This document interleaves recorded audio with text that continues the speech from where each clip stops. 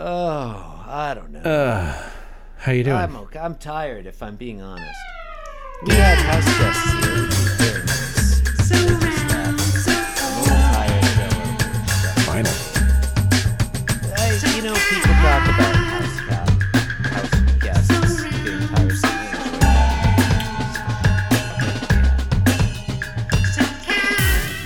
Anyway. You're listening to Being Jim Davis. This podcast is awesomer than all podcasts before. Yeah. Fuck you, previous podcasts. My name is Jonathan Gibson, and I'm Jim Davis. My name is Christopher Winter, and I am Jim Davis. Christopher, It's Wednesday, May 30th, 1984. I wonder if Ghostbusters is out yet. It's hard to know.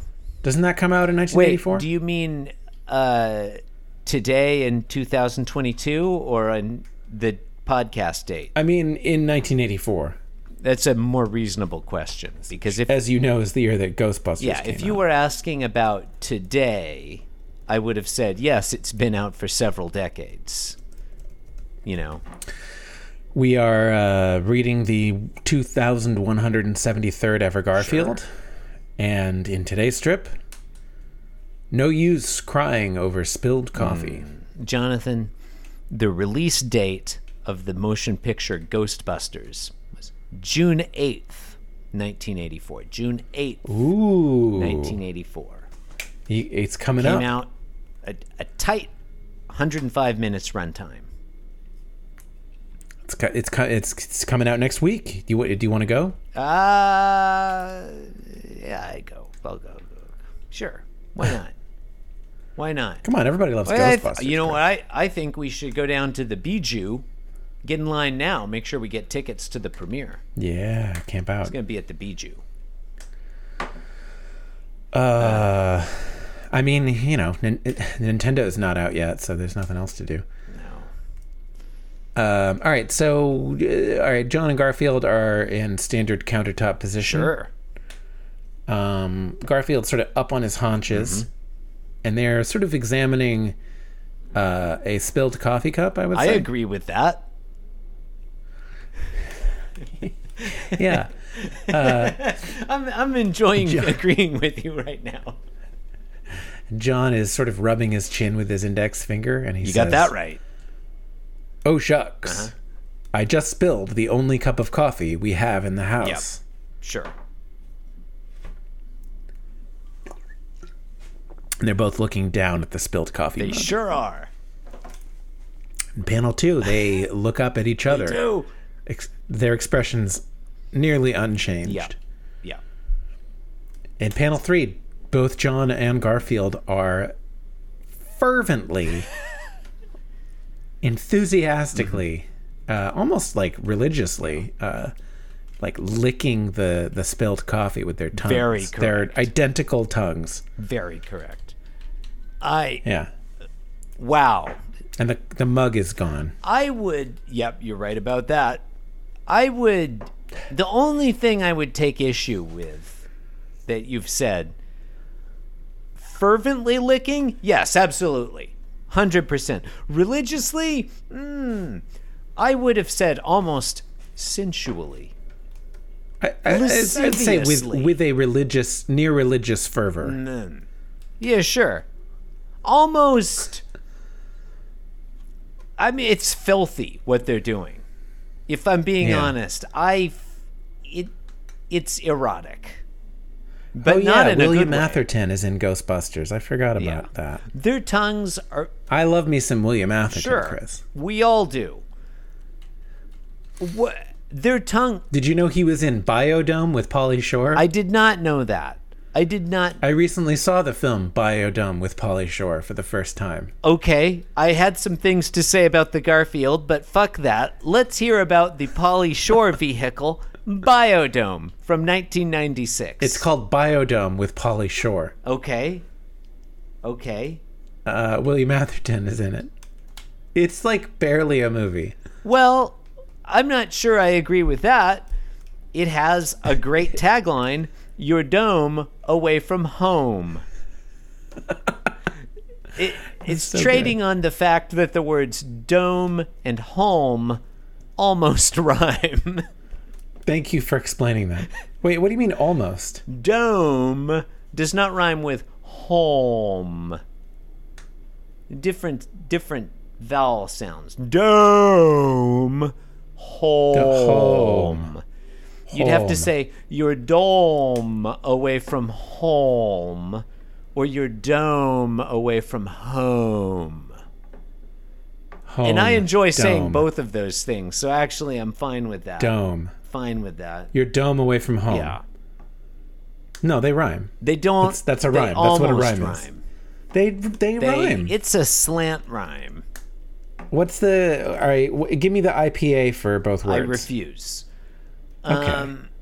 Look, we're not here... I guess we're at an impasse. We're not here to discuss the International Phonetic Alphabet. We're here to discuss the Pauly Shore vehicle, Biodome, from 1996. Now, Jonathan, my first question to you is, how do you feel about the fact that they spell the word biodome B-I-O hyphen capital D-O-M-E rather than I think B-I-O-D-O-M-E?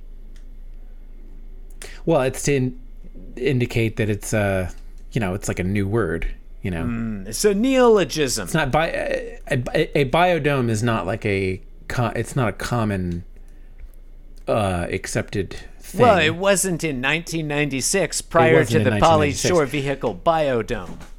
Yeah, I mean, if biodomes were like super popular now, if they'd caught on, now that they've entered the common, they might drop the hyphen. It's part of the zeitgeist now because everybody remembers Pauly Shore and his famous role as Bud Squirrel McIntosh. His nickname is Squirrel. It's true. Squirrel's probably going to end up in a biodome. It makes a lot of sense when you think about it, Jonathan. Squirrels are animals.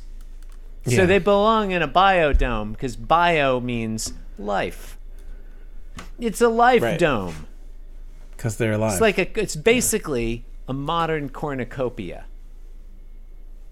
Is that so? Jonathan, here's my question about the movie, the Pauly Shore vehicle, Biodome. Biodome with Pauly Shore. Do you think, like, this is clearly a reference to the biosphere, which was a famous scientific and weird boondoggle of the day. I don't think so. Maybe. It's definitely Maybe it is. a reference to the biosphere. Okay, one thing that I will say about the movie Biodome with Pauly Shore, there is no dome in the movie. Is there no dome? There's no titular dome. I mean, there's a place that they call the Biodome. But it doesn't include a dome? It does not include a dome. This is very disappointing. I had forgotten that you have watched this movie. Film. You watched this movie, correct? I did. So you already knew that Pauly Shore's, the protagonist, was nicknamed Squirrel. I did. And you didn't lead with that. It was his It's given amazing name. to me that you didn't lead with that information. I just thought I thought it was common knowledge. Look, in the Biodome, Pauly Shore, a.k.a. Bud Squirrel McIntosh, and his friend Doyle Stubbs Johnson, played by Stephen Baldwin, they're stuck in this biodome, which is a form of closed ecological system in which 5 scientists are hermetically sealed for a year. That's clearly the biosphere.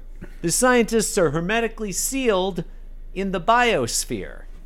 This is a send-up of the famous biosphere. I don't know why I'm making such a... It's obviously a reference to the biosphere. Why do you think Apparently they didn't Patty just Hearst say is in biosphere? it. Did you know that? Did someone own the... did the biosphere people copyright the term biosphere? I don't know. I've never heard of the biosphere. What do you mean why you've never heard I of didn't the really biosphere? understand biodome. What? Have you never heard of the biosphere? No, it was like a real thing. Biosphere 2, baby. Tell me all about it. Biosphere 2. Two bio, two sphere. Do you know why they called it Biosphere 2? I'm about to blow your mind. Okay, John, the Biosphere 2 was a hermetically sealed ecological system in which scientists were supposed to spend like a year or whatever there and experiment stuff. Do you know what? I'm about to blow your mind. Look at me. Look Yeah. at me through the Zoom. Okay. Do you know why they reading called the- it okay. Biosphere 2? No. Because, Jonathan, Biosphere 1 is the Earth. Think about it. I thought you were going to say Biodome 1 or Biosphere 1 exploded. I mean, that would also be awesome. It would not be awesome because Biosphere 1 is the Earth. And if it exploded, Right.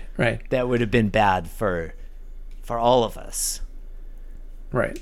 Yeah, no, Biosphere. Look it up. Biosphere 2. It was a famous boondoggle.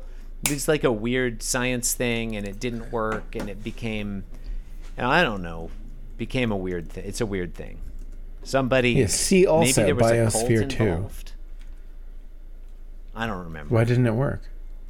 I don't remember. Anyway, well, that's fun. Okay. It's fun that we've got a chance to discuss the Pauly Shore vehicle biodome.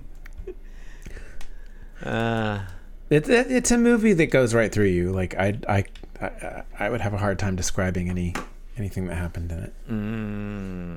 Well, I mean, would it help if I reminded you that it features actor William Atherton? No, that was You'll remember him. That was what I you started remember with. him from the movies Die Hard and Ghostbusters. Uh-huh. Yeah, in Ghostbusters, he played the EPA guy. The In EPA retrospect, guy, the fact that the villain, Die Hard 2. the villain of Ghostbusters is the Environmental Protection Agency, that does not bode well for the 1980s, does it? right? Yeah, and he plays the like the head of the team of scientists that are living in the biodome. And then he goes crazy because Pauly Shore and Stephen Baldwin are so annoying, I guess. That would do it. It's Honestly, not clear. being locked in a hermetically sealed environment with Pauly Shore for a year, that would drive anyone legitimately insane. Here's a thought. Yeah. Okay, I'm not sure if you're aware of this, but in the Pauly Shore vehicle Biodome, the protagonist, played by Pauly Shore, is Bud Squirrel McGonagall or whatever. I don't remember his name. His nickname is Squirrel. Mm-hmm. Do you think that's a fun play on the fact that Pauly Shore referred to himself as the Weasel? Weasel, squirrel, they're both rodents. Did he do that? Did you not know that Pauly Shore referred to himself as the Weasel? No, I didn't know that. I feel like that's the most salient feature of Pauly Shore is that he said like the Weasel. He'd say it like that. Yeah. The Weasel. Are you sure? This sounds made up. I mean, everything is made up in a way. You know, culture is just stories we tell ourselves about ourselves. Culture is just a mountain of lies. But Pauly Shore definitely. I'm shocked that you're not aware. The most salient aspect of Pauly Shore, the one thing, if people know about Pauly Shore, the two things they know about him are, number one, he starred in the 1996 vehicle Biodome with William Atherton. Number two, he referred to himself as the Weasel, buddy, the Weasel. And Patty Hearst. Patty Hearst in Biodome? Yeah, Patty Hearst is in Biodome. That's fun. Yeah. Well, the Weasel. I think we've exhausted this, Garfield. I had a thing that I wanted to say about the Garfield, and now I just do not remember what it was. No, it's about their tongues. Their tongues are way too long. Yeah, it's scary. They're way too big. This is like, that's the surprise shot when you find out that a character in an entertainment is actually a scary alien, like when their tongue is super long like that. Mm-hmm. It's that kind of tongue, and their tongues are curly. They're acting like Pauly Shore here. How so? Are they? Neither of them are referring to themselves as the Weasel. Pauly Shore, I don't know,